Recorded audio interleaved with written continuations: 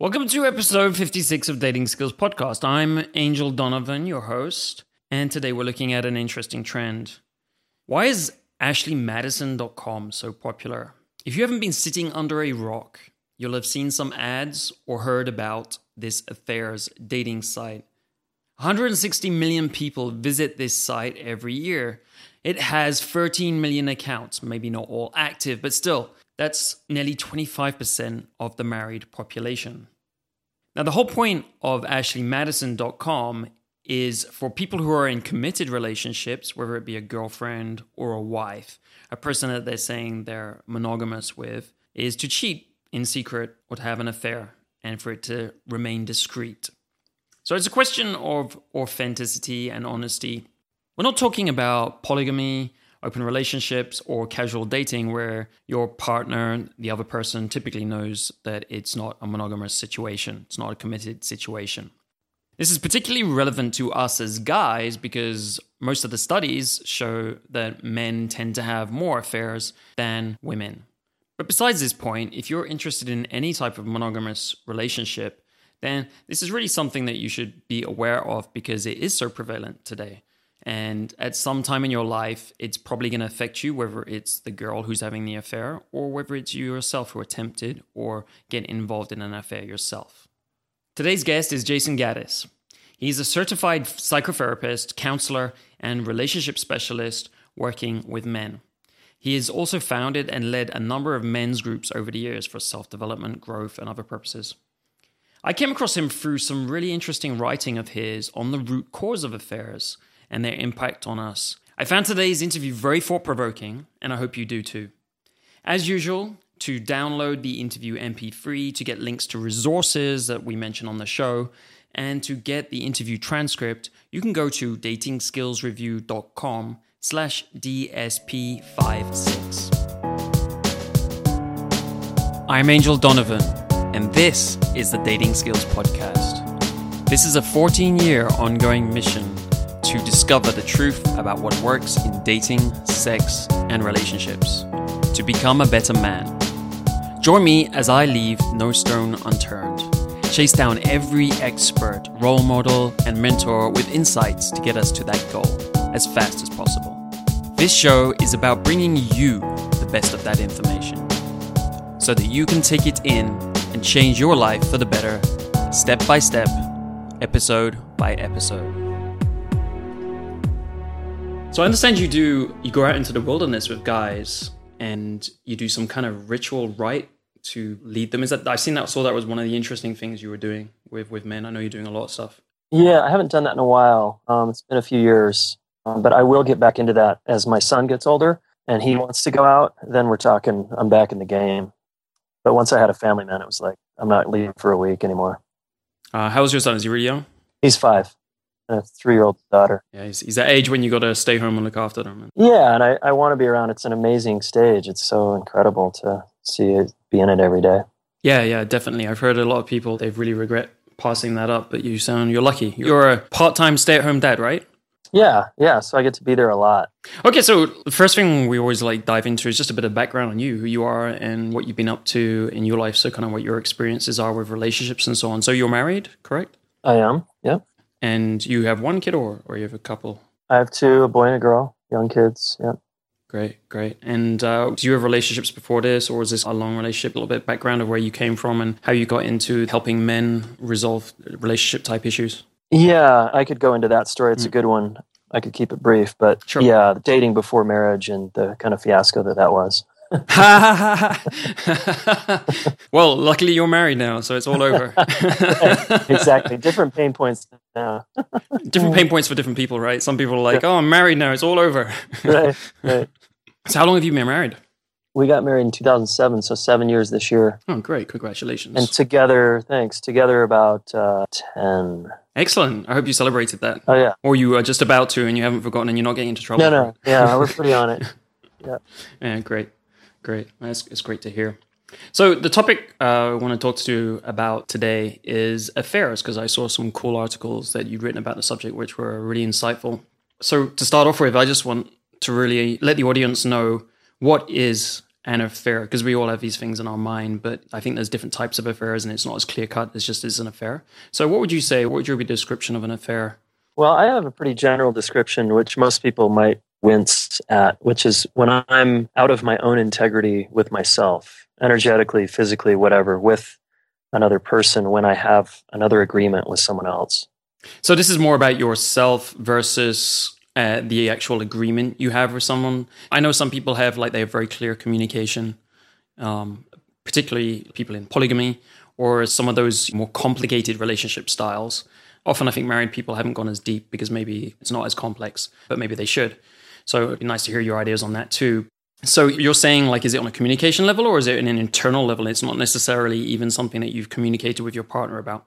Yeah, it may or may not be. So let's say I have an agreement to be in a committed relationship with a girl and I'm dating her and we're monogamous. We agreed that that's our deal, that we're not going to date other people. If I made that agreement, then my integrity is to stick with that agreement, but it's not for her. It's also for me. So I'm making the agreement for two people, me and the other person. And if I violate that agreement by acting out or leaking energy this way or sleeping with someone else, then I'm out of my own personal integrity because I made an agreement that said I wouldn't do that. So an affair is when I break my agreement and our agreement. Right. So for that to happen, you have to have a very good definition of what you see as cheating. And would you say this is something that everyone should have a similar view to, or can it be very different? No, I think people get to decide what they want. I think the most important thing is that both parties have a shared context and they're on the same page going into the relationship. Once they set that container, like, hey, we're dating now exclusively, well, what does that mean? Can I, like, look at porn? Can I flirt with girls at the bar?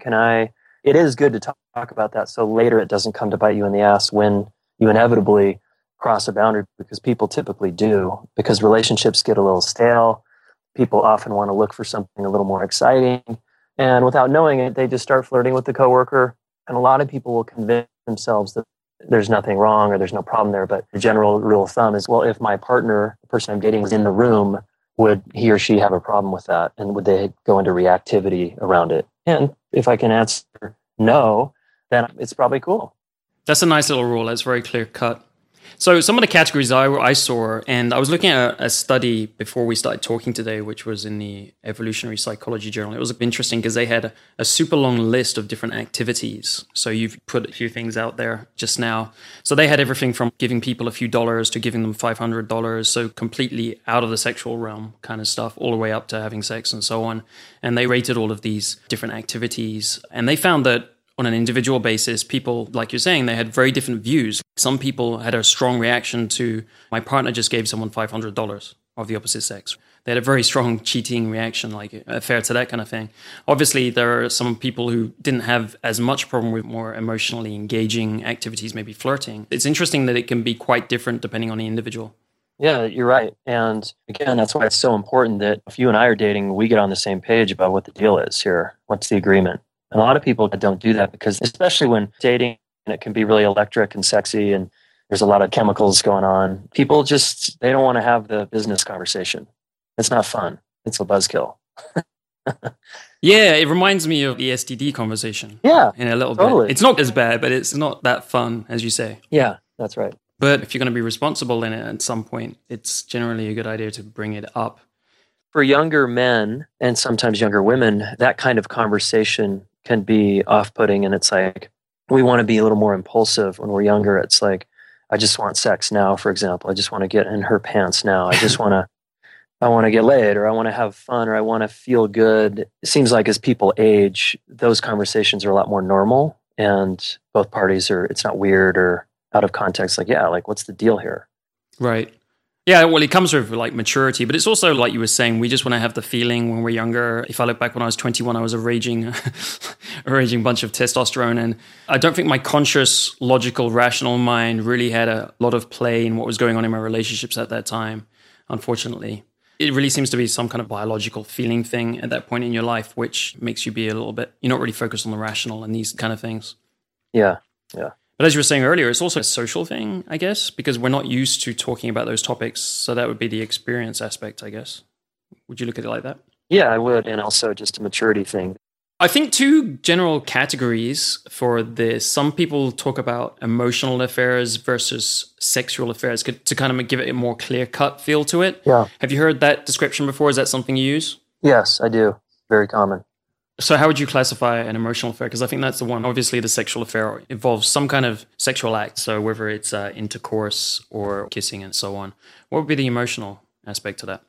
Yeah, the emotional is that we're not hooking up and we're not touching each other, but we got a little thing going. And it often happens, it creeps up on people slowly where they form a connection and a bond with someone at work or someone on the bus or the train or wherever we're commuting from.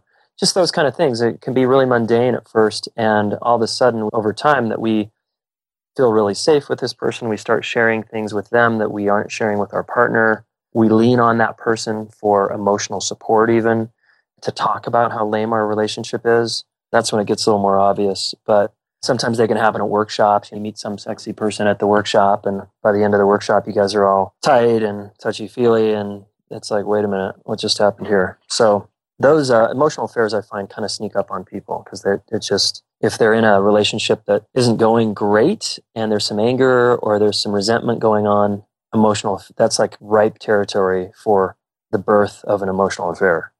Yeah, and does that then always sometimes progress to a sexual affair? It sounds a bit like a gateway to affairs, as sneaky. Yeah, nice. I like that. I would say so. That makes sense to me. There's a level of shame or guilt associated with an emotional affair that stop people from going to the next step into the sexual domain. They have enough doubt, shame, guilt, or something online that's like, wait a minute, I got to tell my partner, or something's off here, or I'm falling in love, or whoa. But if they're really angry, then they definitely don't tell their partner and they just keep going. Right. So now you're talking about what's going inside of them. So I know we're going to talk about that quite a bit. In terms of sexual affairs, direct sexual affairs, do you find that's a lot more conscious and it's more about their values? They think it's fine to do that? Or is there a different mode for that? I don't know about a lot more conscious. I think people are run by the animal part of their brain and their body, and they're just really impulsive, and they don't really have control over themselves. It's like the stock market. One day, if I lose a bunch of money or I gain a bunch of money and I get all depressed, or I get elated, if I gain a bunch of money, get all high on myself, a little manic, I'm not very trustworthy either place. I don't make good decisions from either place. The sound investor makes decisions from a stable place. Similarly, in a relationship, if I'm just feeling hot and horny and I jump on someone, I'm always going to justify it later why it's okay. I'll find a million reasons why it's fine and it can keep going and that I don't have to tell my partner because it just feels too good. But I'm in my animal self at that point. I'm actually not very conscious. Yeah, and I'm totally relating to what you're saying here. So what kind of examples, how would people rationalize that to themselves? What kind of excuses do you most see? My marriage is dead anyway. I'm in love with this person. We really have something special going on here that I didn't have in my other relationship. This one feels better and I just need to follow my heart. That other relationship is over and I don't care and they don't care about me anyway. He cheated on me or she cheated on me anyway, so I'm just getting back at them, like we're even now. All kinds of justifications. Right. I've seen that one quite often. The last one you mentioned where basically they're pissed off about something, not necessarily someone having cheated, but it could have been anything, like something in the relationship, and they use that as the justification. Yep. Could have been anything, like, oh, he didn't give me $100 when I asked him. It's just a silly example, but it's just something that you feel that wasn't right in the relationship or you deserved or whatever. Yeah, and typically there's a slow build over time. Now, affairs, to me, that happen quickly sometimes, but there's usually a multi-month, years build-up that put everything in place to justify why it's okay. How about affairs where someone thinks they're happy in a relationship and it just happens, suddenly comes out of nowhere? Is that something different? Does that happen, or is it something? No, I think that does happen, but I would question, are they really happy? And maybe that person's actually better suited for polyamory. Maybe that person just wants to have multiple partners. And there's no shame about that. They should then go talk to their partner and get clear about what they really want. Because some people really just want multiple partners or at least to have an open situation, but then they get caught in the cultural expectations of and moralism and doing it right, and their religion or whatever tells them that's bad and wrong. So they get stuck in a box and then they want to act out. So that person's just better off to just be themselves and be a little more free and make that part of their agreements. Right. Right. I've seen a few examples like that, which were quite interesting. I wanted to bring them up a bit later. There was one situation, I'll bring it up right now, where I met this girl and she'd been married for a few years and they had kids. And so it was something that she was serious about and she wanted to keep together. The husband was constantly cheating. He was going away on business trips, but he would constantly cheat. And when she found out about the behavior, she tried to contain it and I guess work with it. She said, well, why don't we open up the relationship? Because we want to stay together for the kids and we still got a lot of love and everything. So why don't we open up the relationship? And that's not where she kind of started with, but she was willing to open up the relationship. So they did that. So everything was supposed to be open. But then he started seeing girls outside of the open relationship. And it's a funny thing to do. But he started basically not telling her about some of the girls he was seeing. So I thought that was a really interesting dynamic. It was the act of cheating that was important there. Totally. And that's a way probably that for that guy, he has a sense of feeling control and power because he probably grew up in a family where he felt powerless and out of control. And he probably had a bunch of mom issues that were unresolved. So this stuff is just, a lot of it is also just acting out our childhood wounds. Right. And that can go pretty deep, I guess. It can go very deep. And then we'd need to look at that woman and how she was participating in that dynamic and why she was kind of allowing that sort of behavior. Yeah. Would you say partners tend to get together who have similar issues around affairs? Is there any patterns you've seen like that? Oh, yeah, big time. And it's almost like textbook how it works. Affairs typically are handed down through the generations. And so if you grew up with parents who had an affair on either end, someone cheated on someone or grandparents or your partner, there was an affair in her family, let's say, chances are there's going to be some kind of affair in your relationship, whether she acts it out or you act it out.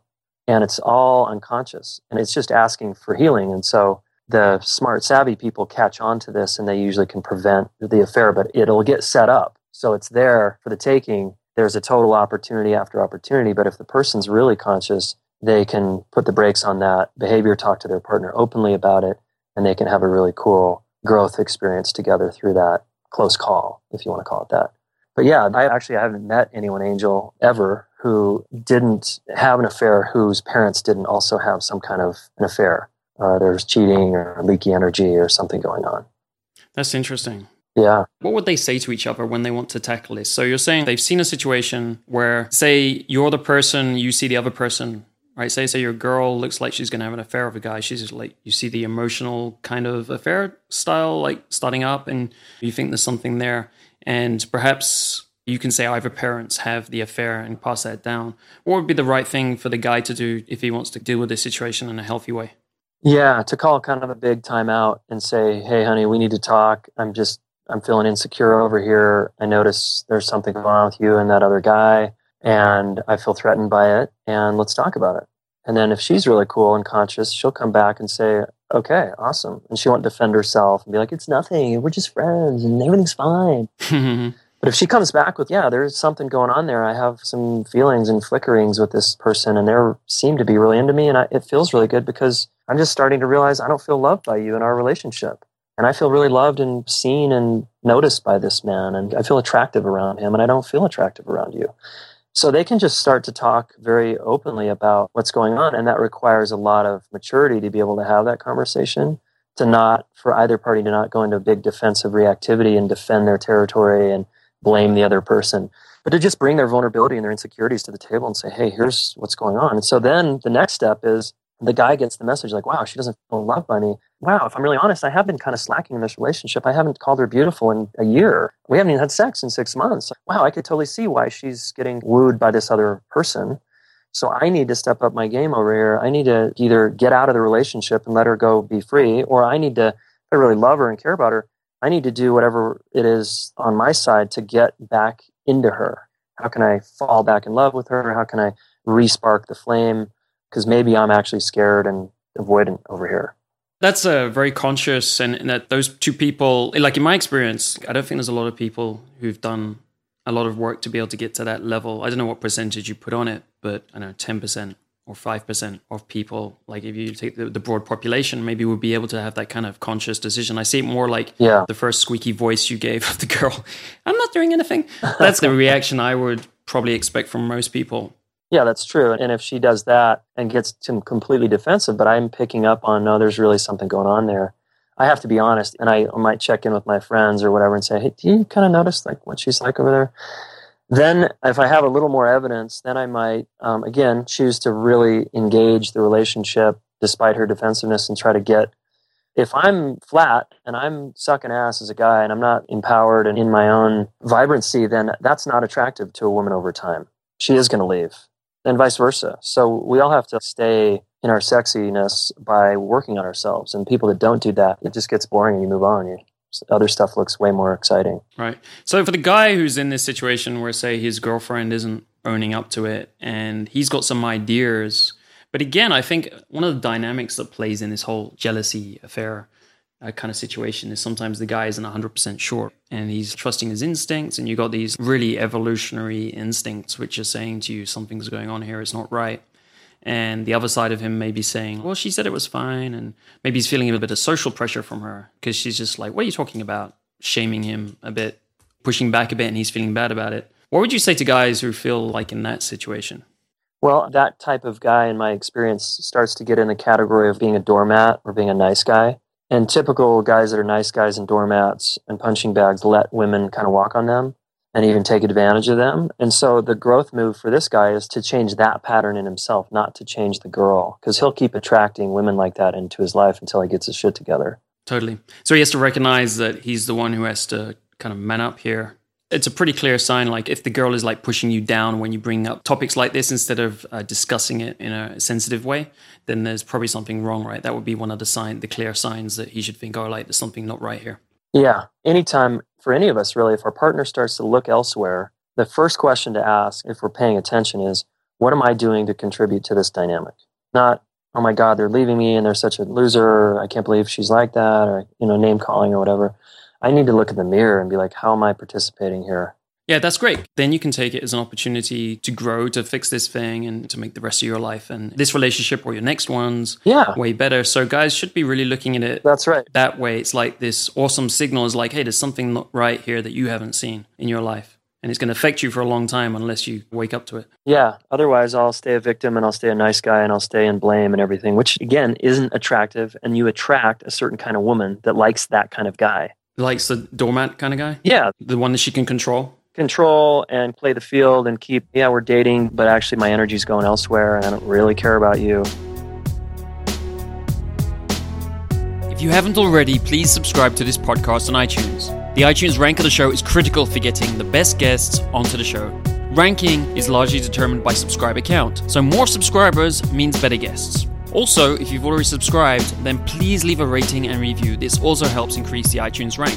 Help me make this podcast the best resource possible for you. To subscribe or rate with one click, go to datingskillsreview.com/iTunes. That comes back to, we were talking a bit like nature versus nurture. We were saying it's a bit like nature, right? Like if your parents were cheating, then it's probably something you're going to do. So would you say selection comes in? If you're someone who's not interested in having affairs, that's not your style, and you've never done that, and you feel pretty straight about who you are, how can you pick up on how you select people to avoid these kind of problems? Because would you say it's 100% the guy's fault? Like you can always, like no matter who the girl is, or like the other way around, the girl, they can always control the situation if they got their own shit together? Or do you think some selection comes into it? It's like, no matter what I do, no matter how good I am, this girl's going to have an affair.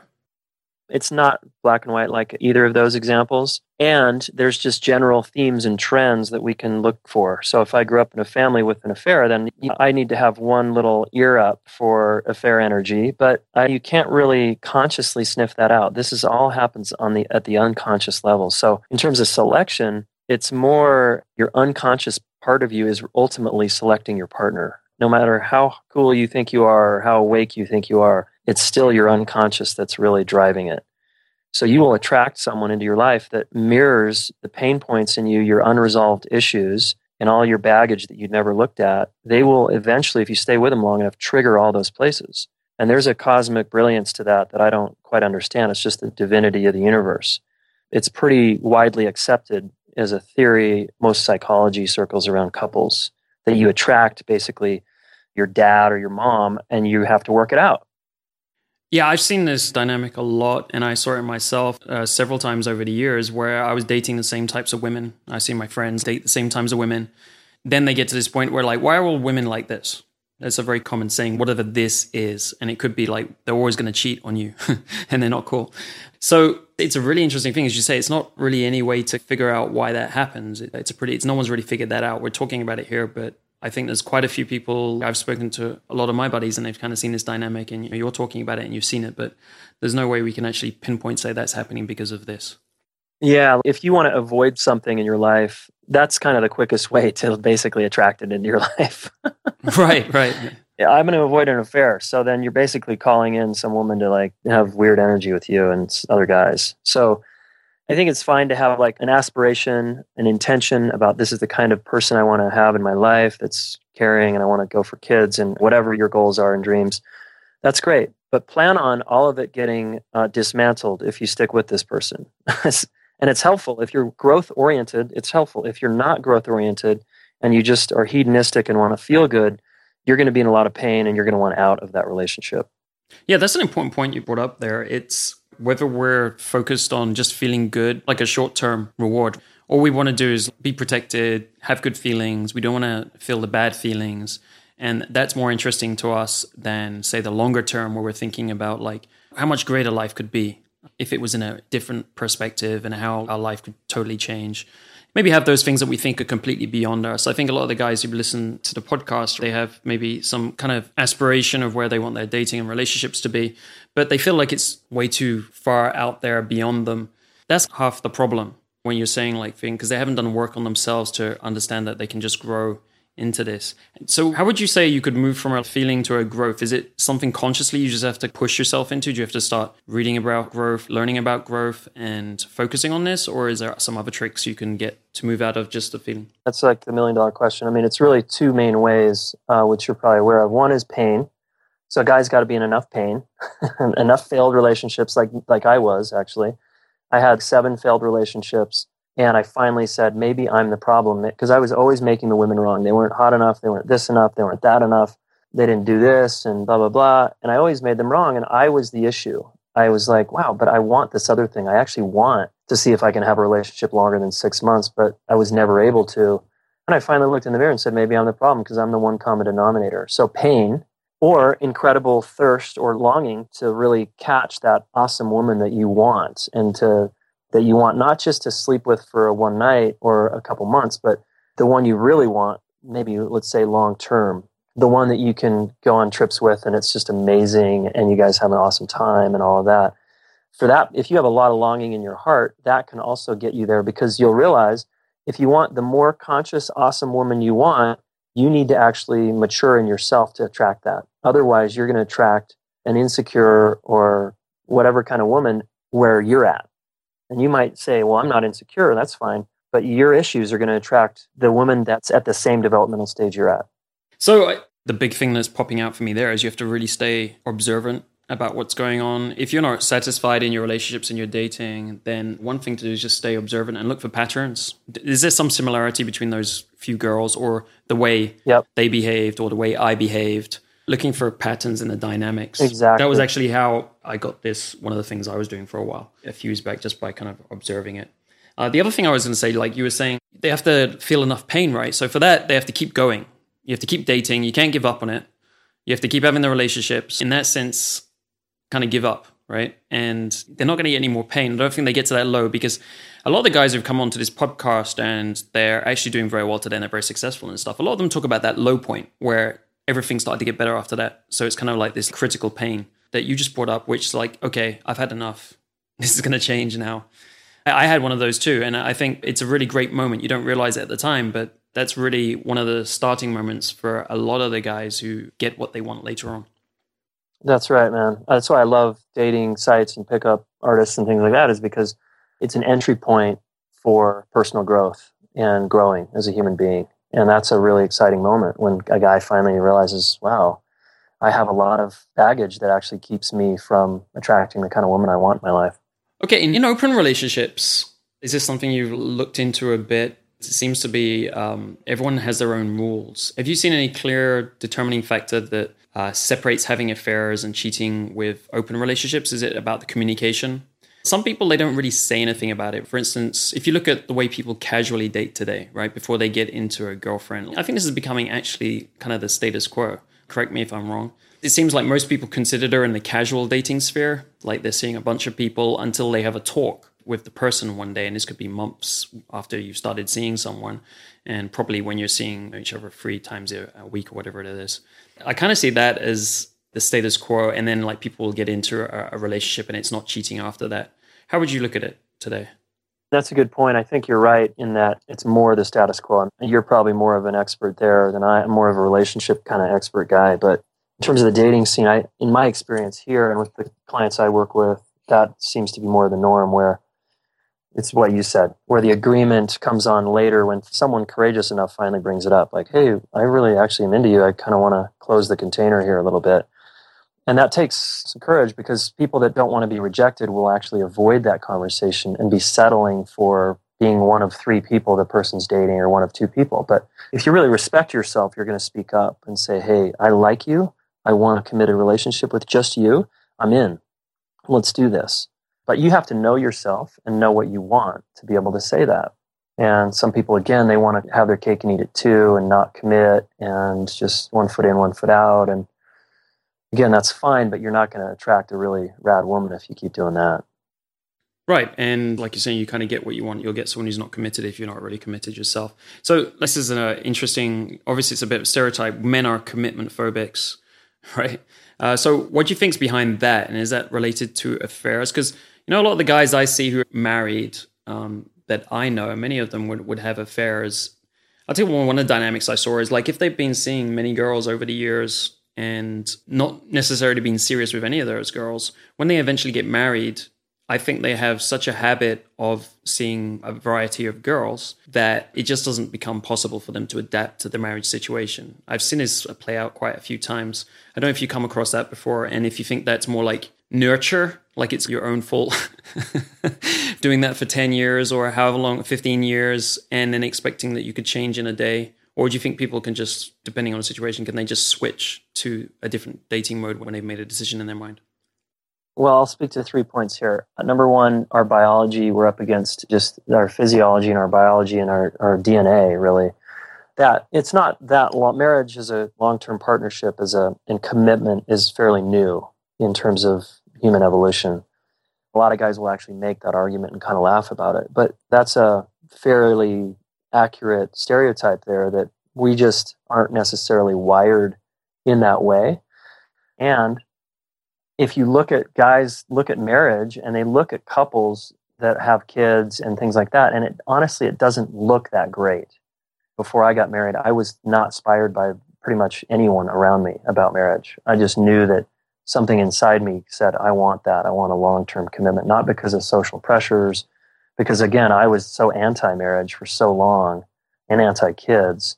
I was like, no freaking way am I getting married or having kids. But look at me now. So it just doesn't look appealing. And then the third factor here is guys are afraid. You said to you it didn't look appealing, right? Not at all. So but then you decided that it was for you. So I'm not really sure. What was the jump there? Yeah. Yeah, I was so anti, dude. Seriously, I was just like, no way. And then I met my wife, and I was used to dating girls. And then I met my wife, who was the first woman that I actually met.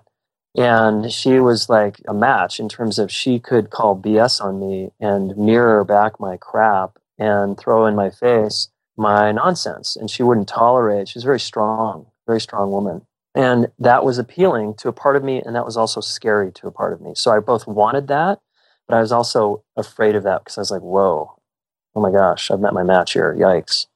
And I wanted to run away from it. So I actually was commitment phobic. I broke up with her twice. I said, I'm out of here because the grass is greener somewhere else. I always had a story about the grass being greener somewhere else. And when I really got honest with myself and ended the relationship the second time, she left the door. She was so angry, and she wrote me this long note back and said, screw you, basically, and all these bullet points as to why I was full of it. And I was on a meditation retreat for a month, and I finally, at the end of the retreat, agreed with her letter. I was like, oh my God, she's right. Because I had so much time to sit with my stuff and sit with myself and sit with my own nonsense.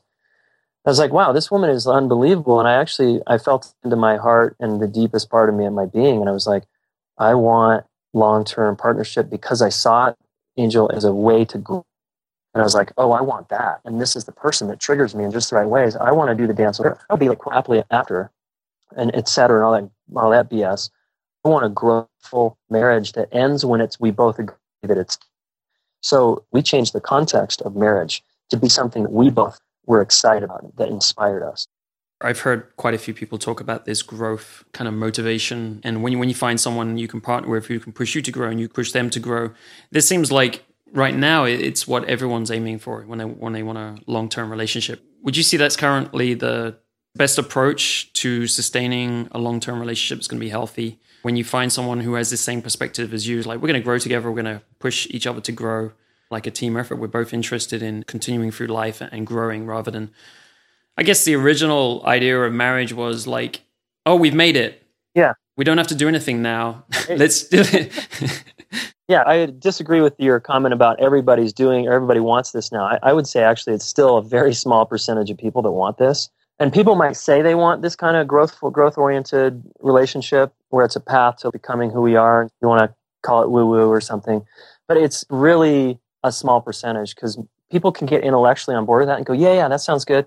But then when the going gets tough a year in after the honeymoon wears off and you're living with this person and they're triggering the hell out of you and they're annoying you and all your stuff's coming up, that's when people bail. And it's like, I want to move on. This is like too uncomfortable. But that's the moment to stay in and say, all right, I need new tools. And people are ill-equipped for long-term relationship because where did we learn it? We didn't learn it anywhere, man.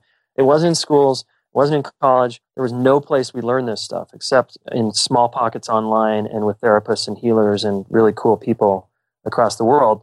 Very small pockets are teaching actual tools that you can use in a relationship to get through your own issues, to go deeper and have an even sexier relationship.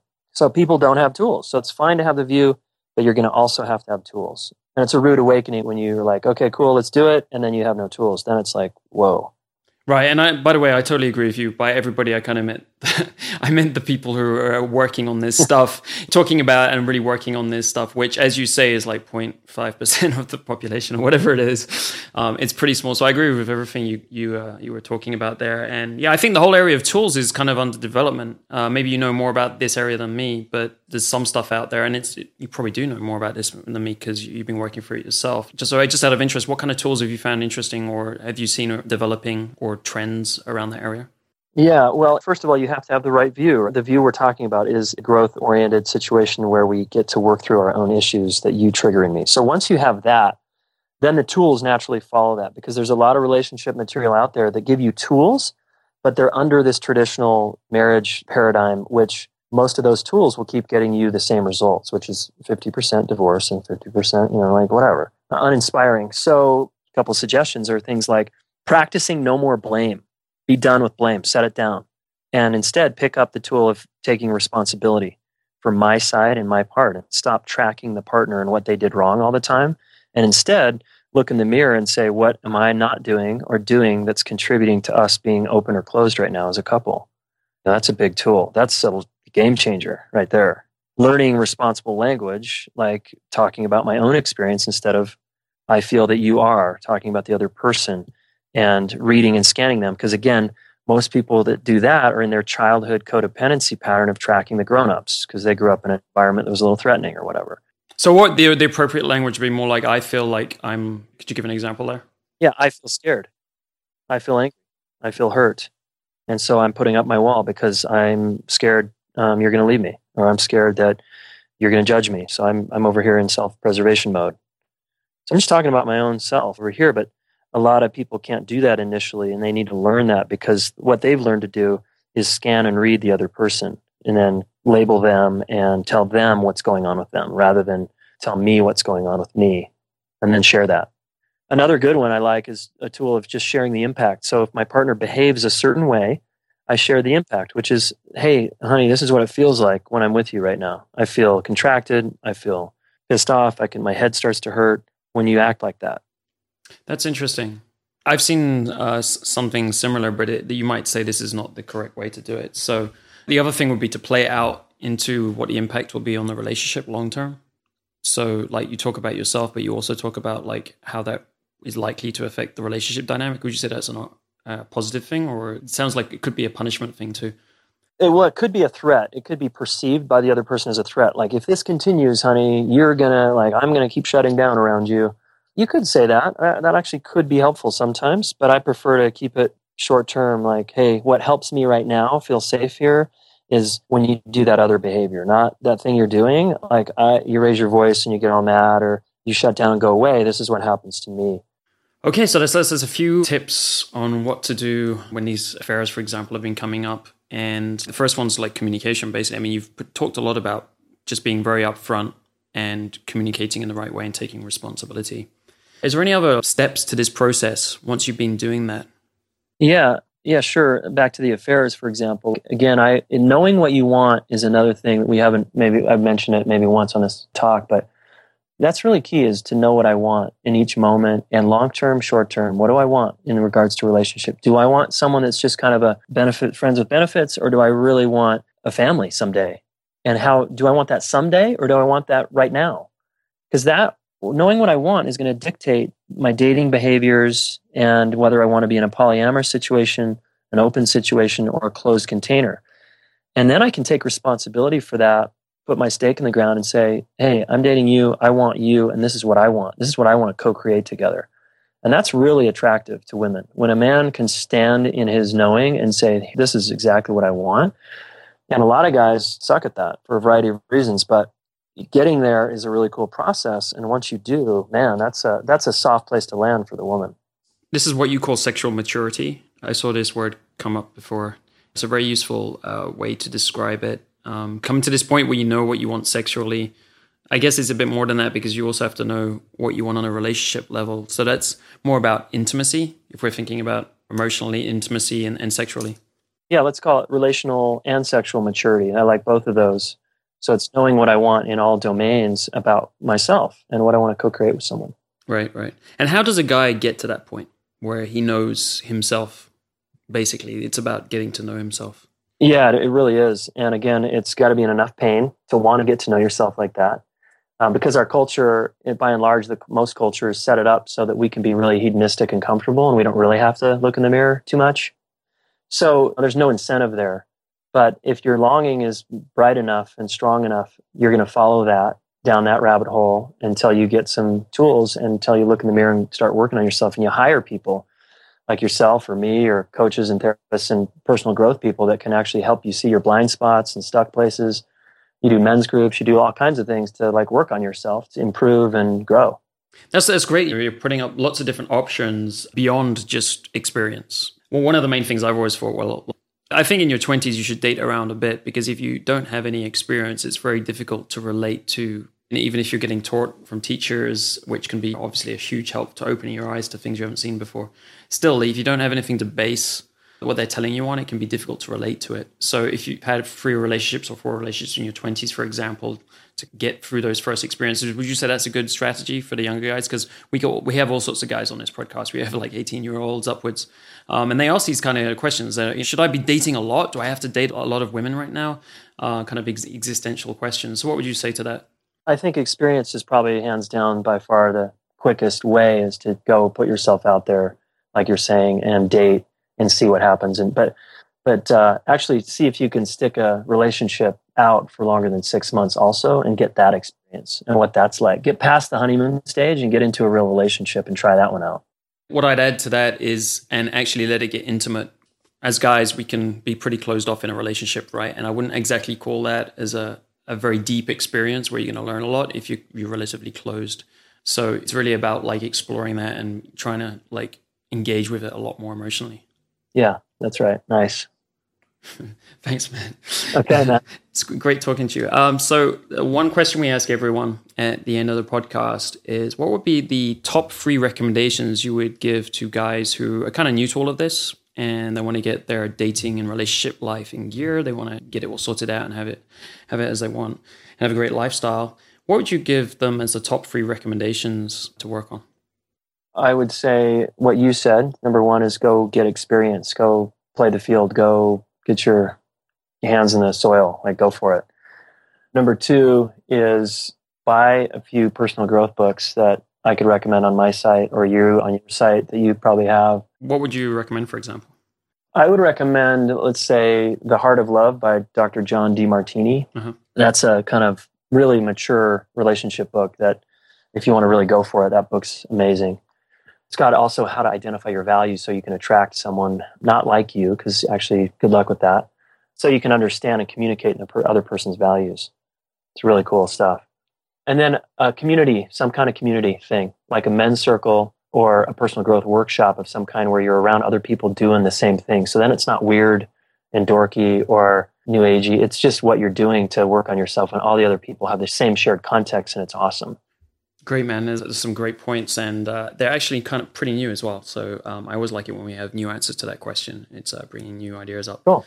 So Jayson, thanks very much for making the time for this today. It's been a great discussion on affairs and a whole bunch of other topics that weren't exactly planned, but it was great too. Cool, man. Yeah, wonderful to connect with you and your audience. Take control of your dating life today. Take one idea or one insight from today's episode and apply it today. Don't wait. Do it today. That's all it takes to change your life, step by step, episode by episode. Learn more about what I, Angel Donovan, and my team do at datingskillsreview.com.